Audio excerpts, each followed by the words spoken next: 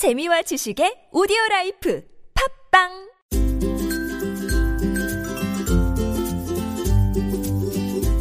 왕쌤이 교육 이야기.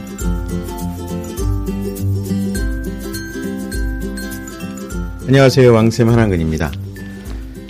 입시 이야기를 하면서 논술을 빼놓을 수가 없습니다. 현행 대학 입시에서 논술은 공부 좀 잘하는 학생들이 선택할 수 있는 아주 특별한 통로이자 기회이기 때문에 그렇습니다. 논술로 대박을 낸 경우들도 굉장히 많습니다. 3등급, 4등급으로 스카이나 성서한 중경외시를 뚫어버린 그런 사례들이 굉장히 많기 때문에 그렇습니다. 그런데 여기서 말씀드리는 3등급, 4등급은 사실 일반고의 3등급, 4등급이라기보다는 특목고나 자사고 또 교육특구 지역의 3, 4등급을 이야기하는 사례가 대부분입니다. 왜 그러냐 하면 사실 논술이란 시험의 난이도가 대단히 높기 때문에 그렇습니다.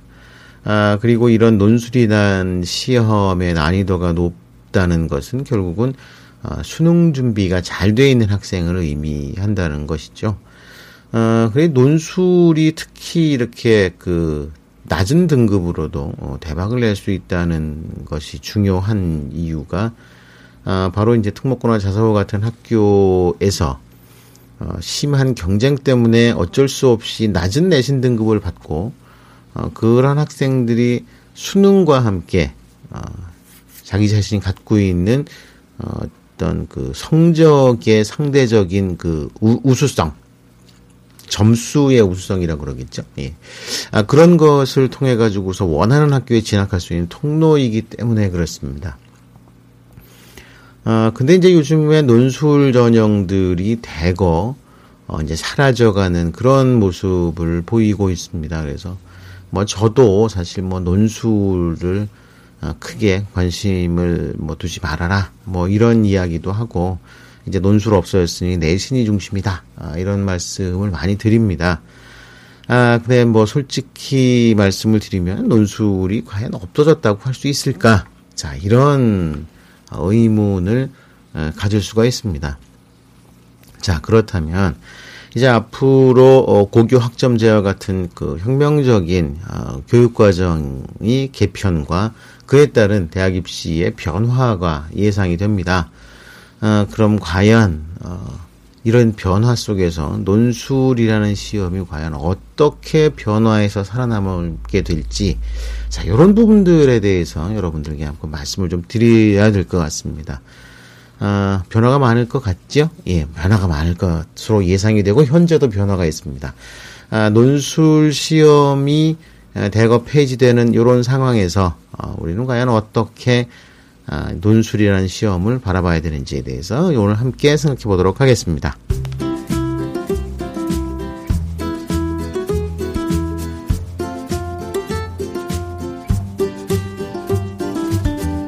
네. 논술 시험은 간단하죠. 예. 어려운 시험 문제를 서술식으로 푸는 게 논술입니다. 제일 먼저 말씀드릴 부분이, 제가 늘 말씀드리는 부분이긴 하지만, 논술은 단순한, 글짓기가 아니라는 거, 요거 하나는 먼저 좀 말씀을 좀 드려야 될 것 같습니다. 논술을 글짓기 정도로 생각하는 분이 아직도 굉장히 많으십니다. 그러니까 제가, 우리 학부모님들이나 저희 방송을 들으시는 왕쌤의 가족 여러분들, 포함해서 모든 어른들께 항상 말씀드리는 부분들이 어른들이 갖고 있는 어떤 단어적인 고정관념, 그 다음에 기존에 갖고 있던 생각, 이런 부분들 갖다가 좀, 바꾸지 않으면, 사실 대학 입시라든지 교육제도, 또는 이런 우리 자녀들의 미래에 대한 진로 준비, 이런 부분들이 헷갈릴 수밖에 없다는 부분입니다. 진짜 생각보다 이게 상당히 심각합니다. 논술을 준비한다는 부모님들 중에서 꽤 많은 수가 단순하게 그냥 그 대학 입시 준비를 그냥 진짜 열심히 공부하면 성공할 수 있는 이런 단순 방정식에 대입시키려는 분들이 굉장히 많으십니다. 그러다 보니까 엉성한 그 교육 투자 때문에 효과는 효과대로 안 나고 우리 아이들의 진로 문제는 꼬일 대로 꼬이는 상황들이 많이 벌어지고 있다는 겁니다. 자, 일단 논술은 글짓기가 아니라는 것을 전제로 하는 것부터 한번 시작을 해보겠습니다.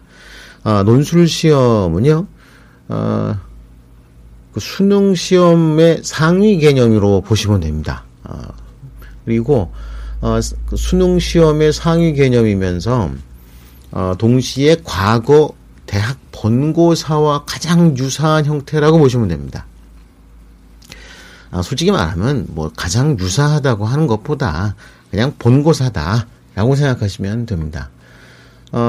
본고사를 모르시는 학부모님들이 요즘에 굉장히 많으십니다. 사실 저도 학력고사의 초기 학력고사 세대다 보니까 본고사는 저도 치러본 경험이 없습니다. 저희 선배님들, 저보다 뭐 한 5년, 10년 선배님들 같은 경우에는 본고사를 치렀고, 제가 중학교, 고등학교 다닐 때 본고사에 대한 어떤 이야기들이 굉장히 많았습니다. 그 당시에 나오는 청소년 대상의 잡지들을 보면은요, 그 청소년 대상의 잡지들의 본고사를 해설하는 코너가 거의 매월 따로 있었습니다.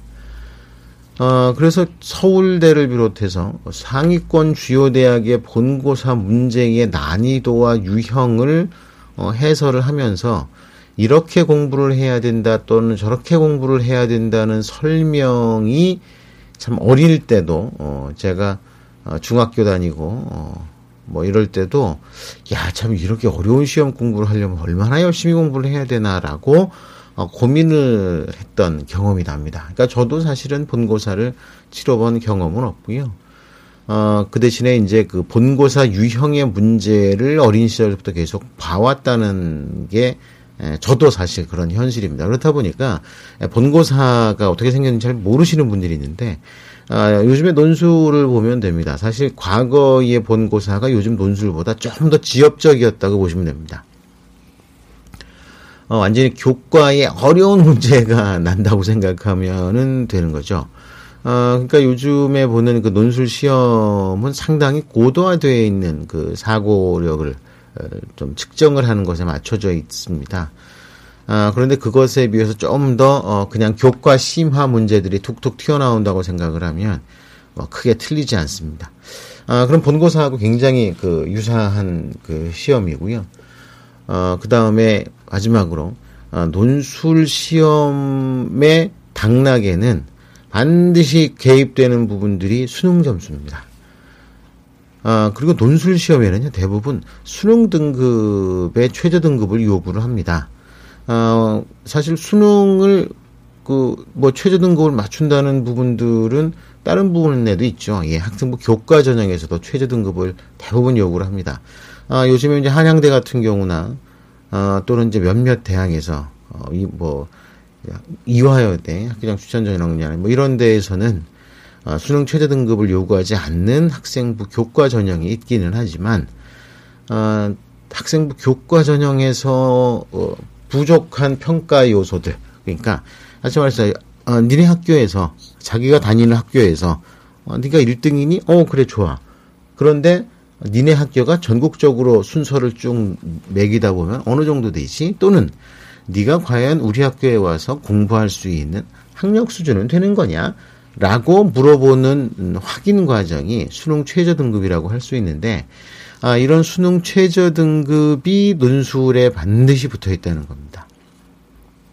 그렇기 때문에 논술에서 합격을 하기 위해서는 수능 최저 등급이란 1단계 그 관문을 넘어야 됩니다. 결국 논술이라는 시험은 수능 더하기 본고사, 자 이런 패턴이라고 할 수가 있죠. 그리고 이 수능 더하기 본고사의 패턴은 과거 그 본고사 시절에 있던 예비고사라는 시험이 있었습니다.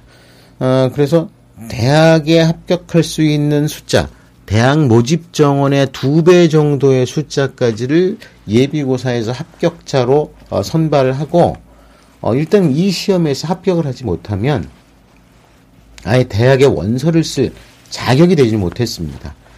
근데 그 당시로서는 부득이한 그 과정이었다고도 할 수가 있습니다. 왜 그러냐 하면, 본고사는 모든 학생들의 성적을 채점을 해야 됩니다. 근데 이런 채점을 요즘처럼 뭐 6배수, 10배수 막 이렇게 해가지고서 30명 뽑는데, 30명 뽑는데 예를 들어서 뭐 300명에서 500명짜리를 채점을 해가지고서 이거는 대학에서 처리할 수 있는 대학 입시의 업무 총량을 벗어납니다. 그러다 보니까 일단 대학에서 채점할 수 있는 그런 수준으로 학생들의 1차 선발을 하는 것이 필요했습니다. 그래서 예전에는 그 예비고사를 거쳐서 성적이 어느 정도 확인이 되는 학생들만 대학별 고사, 본고사를 치를 수 있게 했는데, 논술도 가장 비슷한 유형을 갖고 있습니다. 그래서 일단 수능 최저 등급이라는 그 고비를 넘어야지만 논술 시험의 평가를 받을 수 있다는 그런 상황이 됩니다. 올해에도 그런 학생들 굉장히 많습니다. 논술 시험을 준비를 하고 있다가 수능 점수가 안 나와서 아예 논술 시험 자체를 포기하는 경우들이 많이 있었습니다. 이렇게 보면 논술 시험이라는 부분들은 본고사, 과거에 치렀던 본고사와 굉장히 유사하다라는 점을 말씀을 드릴 수가 있습니다. 그런데 지금까지 본고사와 유사한 논술 시험이 얼마나 무시무시한지를 설명 말씀드렸지 않습니까? 그런데 많은 분들이 이렇게 생각하실 겁니다. 왕쌤이 그동안에 논술 시험이 계속 줄어들고 있어서 논술 시험이 사실상 무력화됐다라고 이야기하면서 왜 이렇게 논술 시험을 강조해가지고서 이렇게 따로 주제를 잡아가지고 주절주절 설명을 하고 있느냐, 이게 뭔가 좀 이상하다라고 생각하시는 분들이 계실 겁니다. 솔직하게 말씀을 드리면 이 대학들의 이런 그 본고사 욕심이나 본고사를 통해서 만들어지는 학생 선발의 그 도구를 놓치지 않고 있다는 거를 여러분들께 좀 말씀을 좀 드리려고 합니다. 자, 제가 말씀드리려고 하는 그 내용 중에서 가장 핵심적인 부분이 뭐냐면요. 사실은 고대가 논술을 폐지하지 않았습니까? 그리고 서울대는 논술을 애시당초 폐지를 했습니다. 벌써 폐지를 했죠. 그러다 보니까 스카이 중에서는 유일하게 지금 연세대학만 논술 시험을 보고 있습니다. 그렇다 보니까 이제 많은 학생들이 따가운 눈총을 받고 있다는 거죠. 그런데 요걸 갖다가 조금 더 현실적으로 좀 여러분들께 좀 말씀을 좀 드리려고 합니다. 논술은요 사실상 살아 있습니다.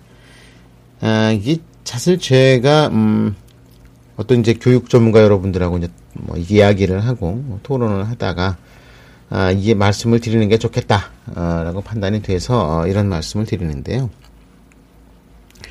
논술이 어디에 살아있냐면은요, 구술 면접에 살아있습니다.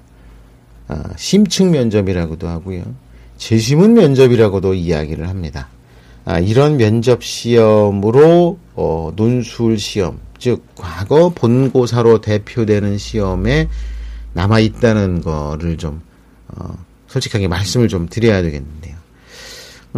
이게 대학들의 면접 시험들 중에서요, 구술 면접, 재시문 면접, 심층 면접이라는 이름을 갖고 있는 학교들이 대단히 많습니다. 서울대의 일반 전형 같은 경우, 과거 특기자 전형이었죠. 서울대 일반 전형에서도 구술 면접이 있습니다. 심층 면접이죠. 그 다음에 고려대학에서는 재시문 면접이라는 시험들이 있습니다. 그리고 경희대 같은 경우에서도요, 재시문 면접이 있습니다.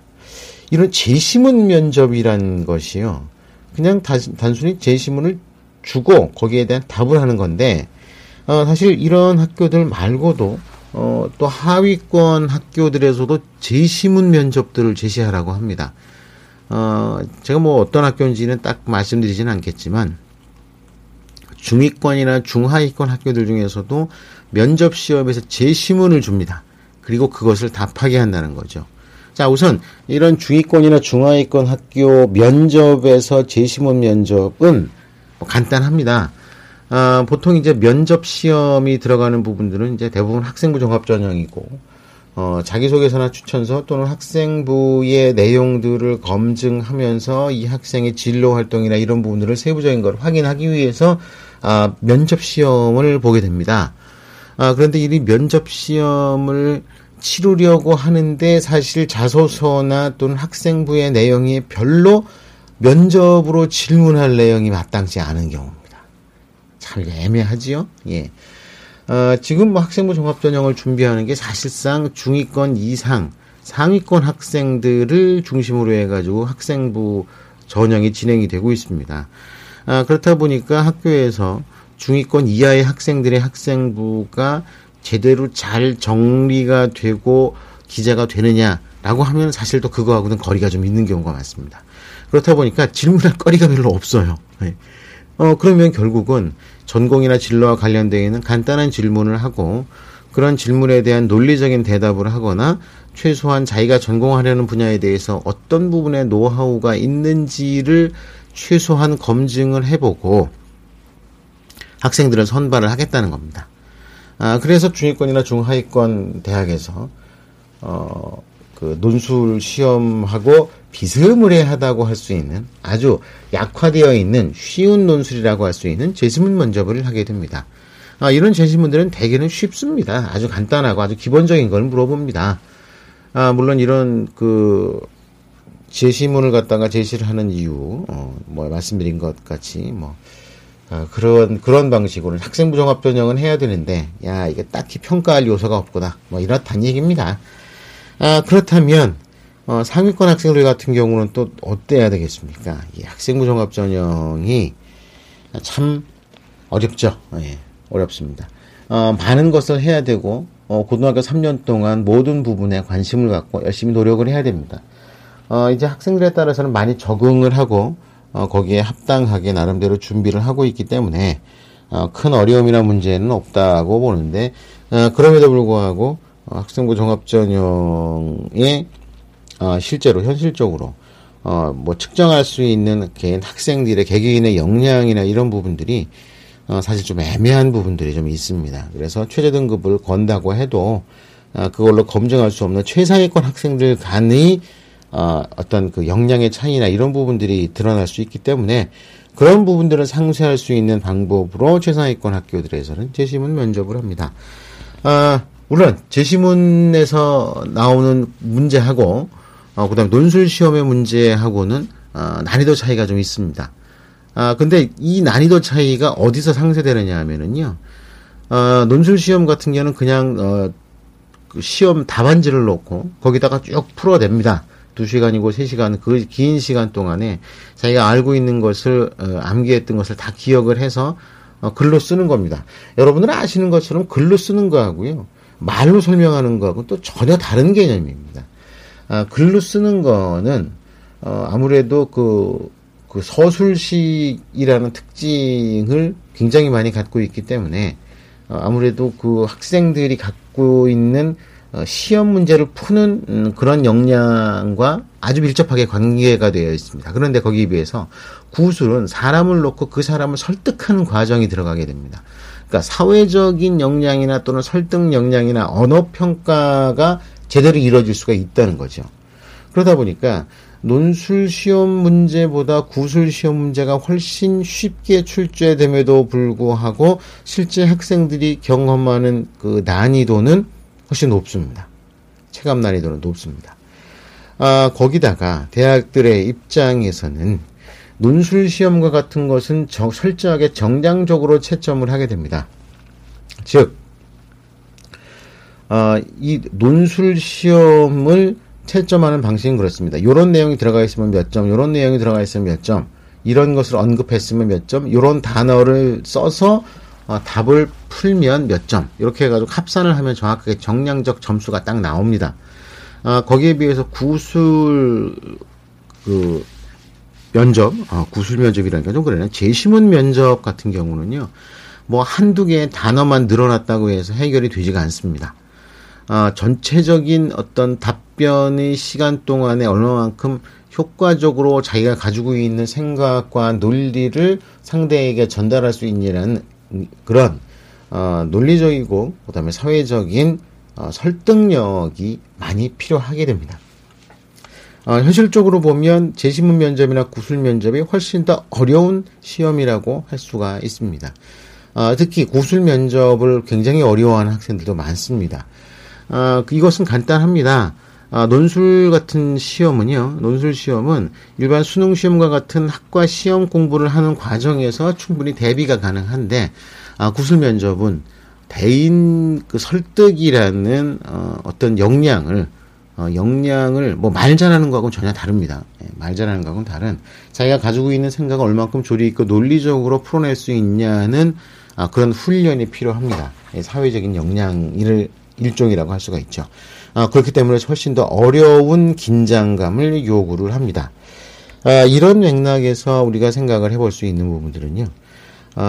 서울대를 비롯해서 면접이 없는 논술 시험이 없는 대학들에서도 제시문 면접이라는 방식으로 면접 시험은 유지하고 있다는 것을 좀 이해를 하셨으면 좋겠습니다.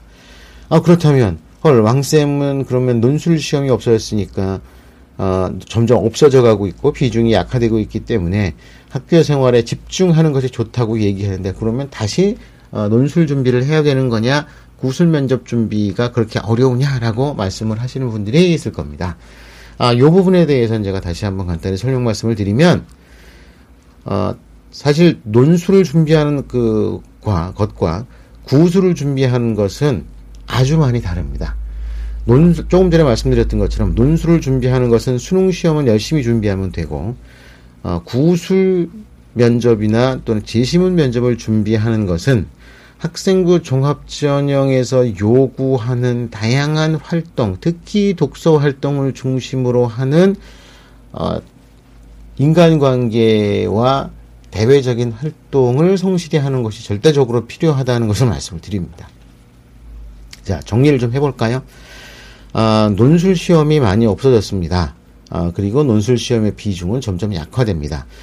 논술 시험을 많이 호응하시는 분들의 상당 부분은 지지하시는 이유는 바로 수능의 학습 방법과 유사하게 대비를 할 수 있어서 그렇습니다.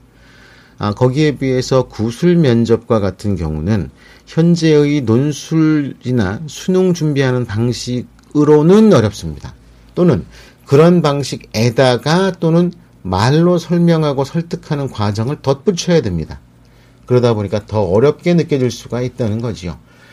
그렇지만 그 준비하는 과정은 학교 생활 중에 있게 되는 또 이제 바뀌어지는 교육과정상에서 요즘엔 중간고사, 기말고사의 평가 비중보다 수시평가, 즉 수행평가와 같은 수시평가의 비중이 높아지는데 이런 수시평가나 학교 수업의 방식이 토론식과 대화식, 학생주도 방식으로 바뀌는데 이런 방식에 적극적으로 참여한 학생들에게 절대적으로 유리한 방식이라는 것을 이제 설명 말씀을 좀 드리는 겁니다. 논술 시험이 없어졌다고 애석해 하시는 분들은 사실은 논술이 없어진 게 아니죠. 예.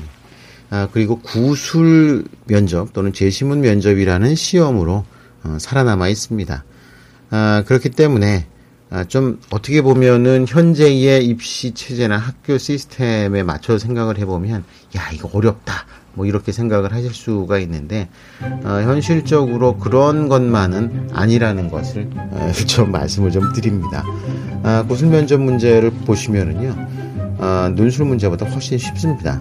훨씬 쉽고 학생들한테 물어봐도 뭐 수능 공부하는 과정 중에서 나온 문제 중에서 4점짜리는 아니고 한 3점짜리 문제 정도 됩니다 라고 이야기를 합니다. 그랬을 때 그런 문제를 어떻게 잘 설명해서 설득을 할 수 있느냐는 것이 구술시험, 심층면접 이런 시험들의 핵심적인 부분들이니까요. 이런 부분들은 꼭 기억을 해두셨으면 합니다. 자, 오늘은 뭐 제가 그동안에 말씀드렸던 부분과 패턴이 조금 달랐죠.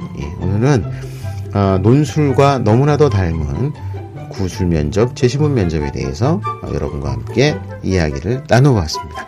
감사합니다. 오늘 순서 여기서 마무리하겠습니다. 다음 시간에 뵙겠습니다.